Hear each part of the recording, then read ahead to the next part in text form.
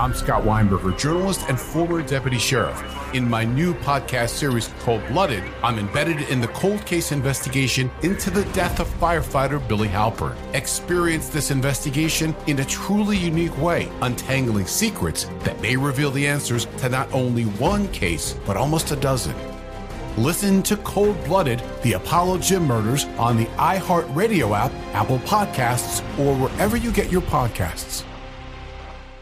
Something that makes me crazy is when people say, well, I had this career before, but it was a waste. And that's where the perspective shift comes, that it's not a waste, that everything you've done has built you to where you are now.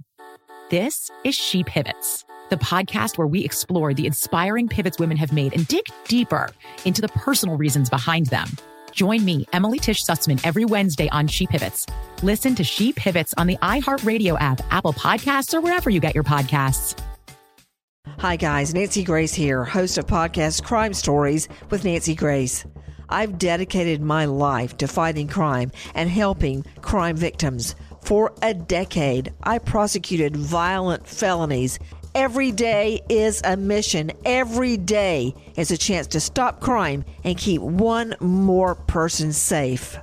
Listen to Crime Stories with Nancy Grace on the iHeartRadio app, Apple Podcasts, or wherever you get your podcast. Murder in Miami is a production of iHeartRadio.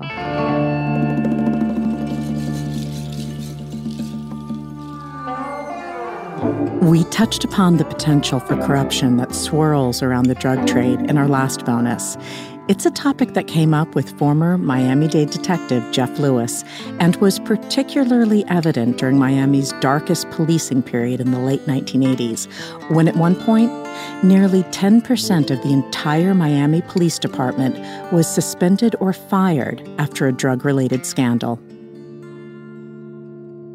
It seems to me like that was a perfect storm because you had this influx of drug money pouring into the area, and you had a need to increase the policing of it, just in terms of the sheer number of the volume of officers who were hired at that time. And did that negatively impact the force? I think it was both a positive and a negative. Both our department and the City of Miami Police Department were in a rush to hire police officers to fill the void.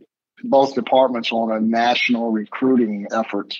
And at that time also, I believe like some departments up north, New York and that area, they were laying off officers. So it kind of worked out. And Miami-Dade ended up with officers from all over the north and northeast, as well as the city of Miami, although I think the city of Miami ended up with more local individuals becoming police officers. The problem with that was I don't think they were able to do thorough background investigations or really delve into who they were hiring just because they needed to, again, fill the void. And as a result, individuals slipped through the cracks that turned out to be actually criminals doing police work. And that came to fruition later on with the River Cops case scenario and some other incidents involving police officers. Now, the plus side was they also ended up hiring quite a few excellent police officers that I worked with that came on with me, became detectives or became ranking individuals within the department and were able to guide the department. So it was a plus and a negative. Fortunately, I think the plus side came out ahead in the long run. Could you just, in a nutshell, explain what the River Cops case was? Yes, the River Cops case was a group of City of Miami uniformed police officers working the midnight shift would go to the Miami River and rob the Haitians that were aboard, the Haitian freighters that would come into Miami. Usually they had multiple kilos of cocaine on board. And they would literally load up their police cars with cocaine and take it out. And then from there, they would distribute it, sell it, make money doing it. And a lot of those robberies weren't reported because the Haitians didn't want to get arrested for dealing drugs. And this went on for a little while until they hit a boat where the Haitian victims actually jumped off the boat. They were in fear for their lives. And in doing so, a couple of them drowned in the Miami River. This occurred within our jurisdiction, so our homicide unit, led by Alex Alvarez, assumed the investigation and subsequently arrested 12 or 13 City of Miami uniform officers for this homicide and drug dealing, and ensnared probably another 100 or so that were caught up one way or another in the City of Miami Police Department. Some not rightfully so, but some were guilty by association. It was a big mess for the City of Miami Police Department and our department, because everyone looked down on the police at that particular time, and this was again during the height of their criminal activity, so it kind of hindered us a little bit as well. But eventually they were all arrested and exposed and were shut down by our police department. Am I mistaken in believing that also around this time there were actually criminals who would dress up in police uniforms and do, home break-ins and... Yeah, what happened was eventually, as we found out in working in robbery, was that was in fact occurring where the criminal element, and this was basically initiated after the Mariel movement, when hundreds of thousands of Marielitos were released from prisons and mental wards in Cuba, and they came to Miami, and they needed a job, and they didn't want to work. Not all of them, but a lot of them. And they figured out the easiest way to rob a drug dealer was to dress up like a police officer. Get a uniform or get a shirt that said police, draft up a fake warrant, put the gun belt on, get a fake badge. Anybody could get a badge. You can still get badges today and do it. And pose as police officers. And we started getting these cases. We really didn't know what to think at the time because we were a little baffled by it. And then we figured out that it was, in fact, the police impersonators doing these home invasion robberies, and there were probably thousands that these different groups acted as police officers to do these home invasion robberies. Wow, I can't imagine how difficult it would have been to have been, a good, honest cop in that time period where you had not only, an element of rogue criminals within the department, but then actual criminals impersonating police officers.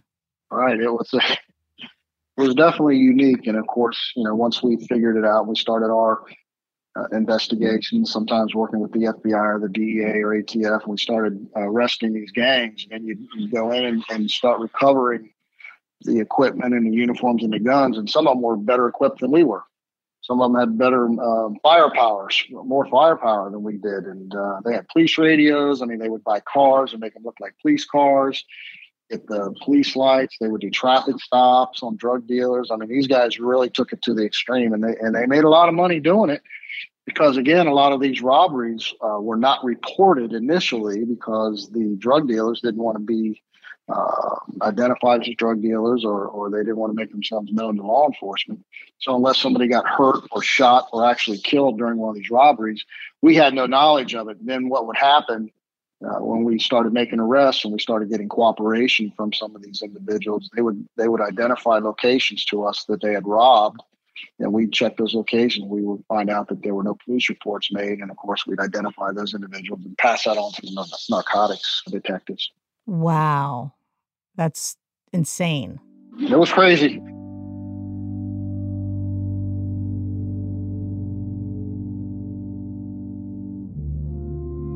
For more podcasts from iHeartRadio, visit the iHeartRadio app, Apple Podcasts, or wherever you get the stories that matter to you.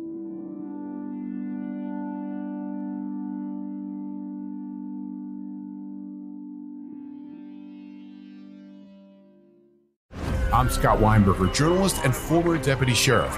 In my new podcast series, Cold Blooded, I'm embedded in the cold case investigation into the death of firefighter Billy Halpern. Experience this investigation in a truly unique way, untangling secrets that may reveal the answers to not only one case, but almost a dozen.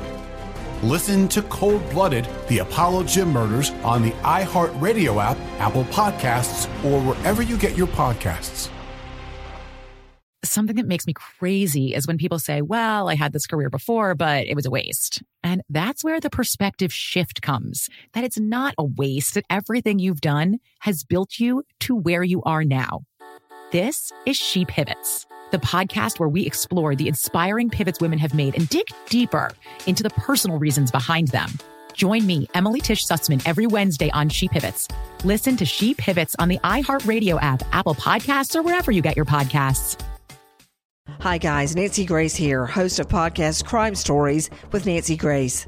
I've dedicated my life to fighting crime and helping crime victims. For a decade, I prosecuted violent felonies.